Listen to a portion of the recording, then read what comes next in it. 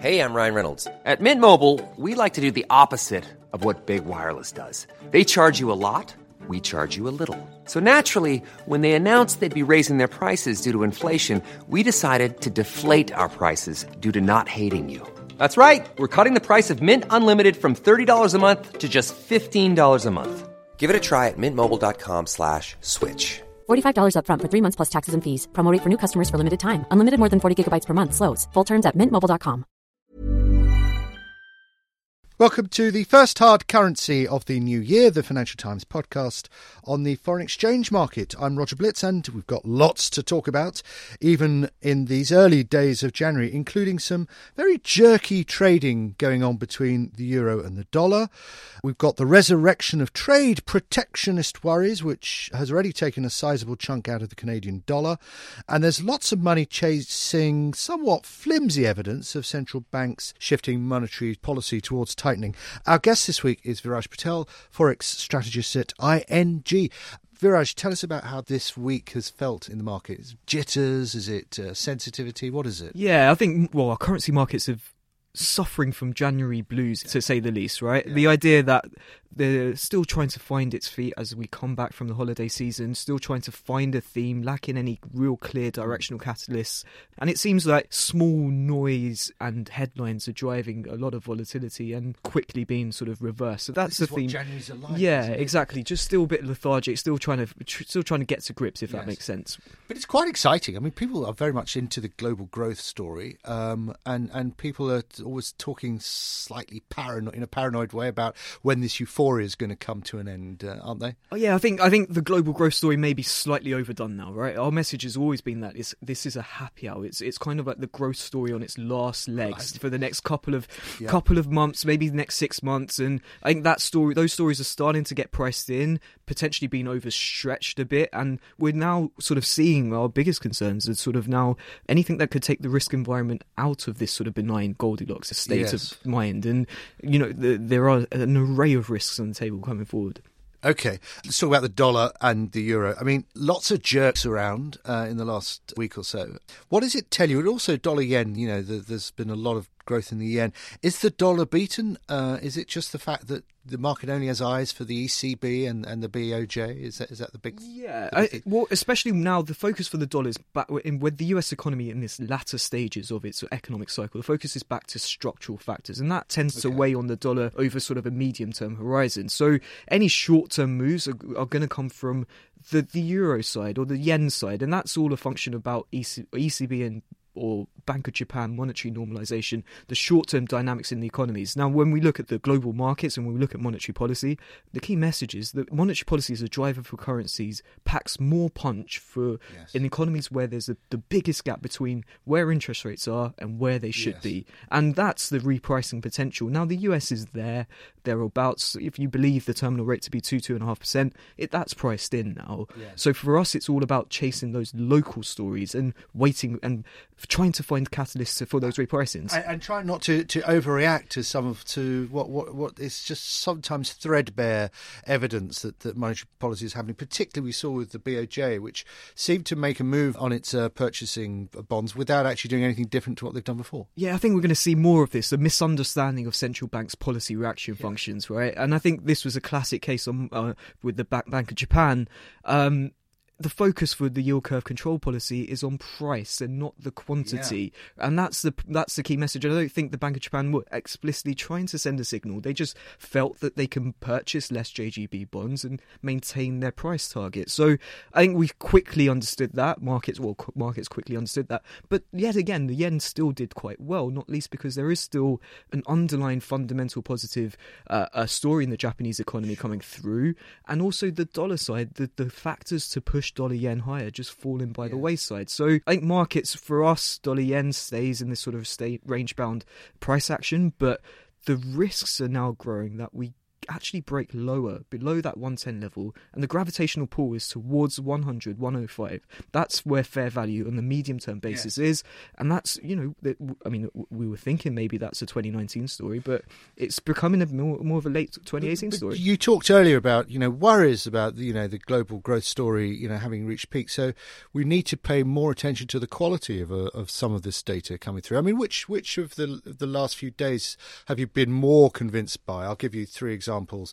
The Bank of Canada's jobs numbers last Friday, the Riksbank, their minutes, which are quite hawkish, or in Norway, the inflation numbers. Which of those has more meat to them? Well, I think all three I'll tell you this because all three epitomise, maybe not Norway, but certainly Canada and Sweden. They both have strong activity and relatively high inflation to the rest of the G10 space. Yes. Now, the Riksbank's always been an anomaly. No Taylor rule-like policy could even dictate where Swedish banks should be because they should be a lot higher than where they are. But they're waiting for the ECB. That's a classic case there. Mm-hmm. But clearly, they feel that actually, the force is now there that they actually might have to go ahead of the ECB at some point. That may have been the message that Ingves was sending out. The Riksbank governor. The Riksbank governor, So that's potentially one thing. But for Canada, they've shown they've led by example. They've as soon as those domestic animal spirits come through, possibly the third rate hike in 8 months. So they're one of the first central banks, obviously back in the summer of 2017, to hike interest rates, and I think the same economic arguments are there. The only tail risk for that is the NAFTA noise that is starting to creep up. Right, let's talk about protectionism. We have been here before with Donald Trump, in fact, exactly this time last year, and the markets were pretty worried. Should we be again worried? Is his bark worse than his bite, or is there something more meaningful coming down the road? After all, people are saying, well, he's done the tax bill, that's out the way, his case failed on the health policy, this is the next one. Well, I think the unpredictability of this Trump administration is unnerving for any global investor. But the two things have changed since last year, and I think an understanding of what's actually going on with Trump and trade policy. The first is that I think when we look at this administration, we look at what they're looking at as a measure of economic success. It's clearly the stock market rather than the dollar. And historically, even if the dollar is giving you a better signal of where the US economy is over a medium-term basis, the stock market seems to be the one that they're looking at. And now any policies that actively would take the stock market lower, and that could potentially be a real protectionist world of stagflationary environment, of rising bond yields and lower equity prices, that's probably not in the administration's best interest. And I think they have a small, subtle understanding of this. So that's... We didn't see that last year, though, Viraj. Yeah. I mean, we didn't see the stock market go south just because of the protection And so policy. I think there's an understanding that the world has learned to live with Trump's noise. And so a lot of talk and no action seems to be the central scenario going into it. And in actual fact, it's just self-inflicting for the US dollar, if anything. And that political risk just means that the marginal decision to invest that extra capital into the US is just smaller given those political risks. And when you've got the rest of the world growing on all cylinders, firing on all cylinders, it suggests that what you're going to see is a general rotation out of the US into the rest of the world and into these Goldilocks investment opportunities.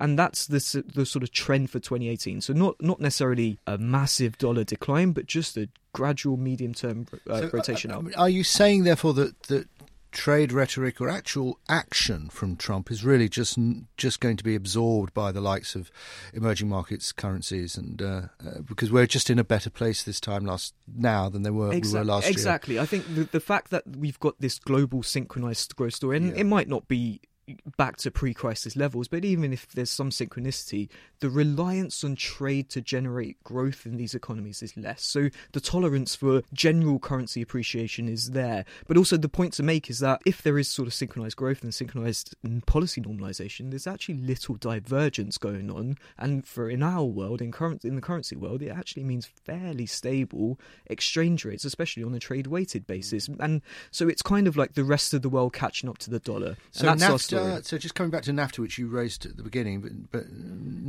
he can pull out of NAFTA, and what impact will that have? Well, obviously the immediate impact will be on the NAFTA economies themselves, and I think the currency of the Canadian dollar. I think the Canadian dollar, Mexican peso would be marginally hit. The Mexican peso more so than Canada, not least because of the bilateral goods. I mean, the Canadian dollar was hit by nearly 1% I think on that rumour this week. The Bank of Canada story getting repriced priced out. That's the biggest risk for the Canada. So less of a fundamental risk in terms of the terms of trade channel, but certainly more so from the actual Bank of Canada repricing. But so the Mexican peso, we think potentially could head up to 21, 22 in this scenario. That's a big move given from where we are. The Canadian dollar potentially only to 130 back to sort of those levels, but it's really going to be a lot to take the Canadian dollar a bit lower from here.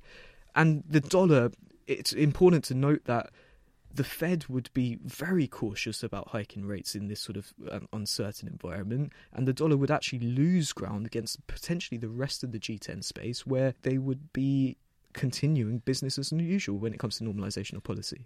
Two more things, Viraj, I want to ask you. One is, it doesn't seem like the market needs many events to react at the moment. But however, this month, what are you looking at? What's on the horizon that the investors should be looking out at? Well, I think the biggest risk is going to be that State of the Union address from President Trump later this, and I think that could be a watershed moment for the political risks that could be priced into the US economy over 2018, given what's happening with the US midterm elections, given the the polarized US electoral base. It's going to be a bit of a shaky sort of message, and if we do get some noise around trade and protectionism, I think we could potentially see the start of some sort of dollar weakness. We could start to see it when he's in Davos in a couple of weeks. Exactly, and I think that sort of Trump geopolitics is going to be the key, I guess, for markets, waiting for other central banks to give the signal. More immediately, Bank of Canada meeting next week, the first of the big central banks. Yes, are they going to raise rates again? Well, I think the economic data definitely suggests that. Not least, you've got stronger inflation, and you've also got a healthy jobs market and strong activity. All of that points to a rate hike. It's probably priced in now. But it's just that the NAFTA wrinkle what that might do is take away some of the propensity to hike after this one. Yeah. So it's kind of like you might not see the curve steepen too much in the CAD rally. For us, we quite like the Canadian dollar on the crosses against some other currencies like the Australian dollar, where we don't think the central banks there would be in any rush to hike. So that policy divergence story is a lot more focused in that cross. Finally, Viraj, I know it's the start of the year, but you start the year with a whole series of predictions. Which one are you most confident about? What's your conviction prediction? Well, I think our biggest conviction is that, and it's growing by the day, that Eurodollar, the direction of travel here is towards 130. And I think that is a bold call, and it was always going to be at the start of the year. But just the factors that could have taken Eurodollar down from here, and the correction was always going to be likely in the near term in the absence of any catalyst. But if you take on top of the ECB policy story, strong fundamentals, the euro potentially taking some of the dollar's sort of reserve currency appetite, all of these point to sort of a strong cyclical upswing in that euro-dollar cross. 130 is looking more and more a convincing call these days. Actually, the last podcast of 2017, our guest was talking about 135. So it's a trend that's being expressed in hard currency. My thanks to Viraj Patel of ING. We'll be back next week to see whether there's any more decisive conviction in the foreign exchange market as the new year gets going, with a look ahead to that Davos meeting. Until then, it's goodbye. Here at Bellingcat, we get to the bottom of things. From a global crisis to an underreported event, we find the facts using publicly available tools and resources, uncovering what is hidden on and below the surface. We connect the dots using social media posts, satellite images, and public records, and empower others to do the same by sharing how we do it. The ability to do so is only made possible by our readers, supporters, and community members. Care to join us? Learn how at bellingcat.com.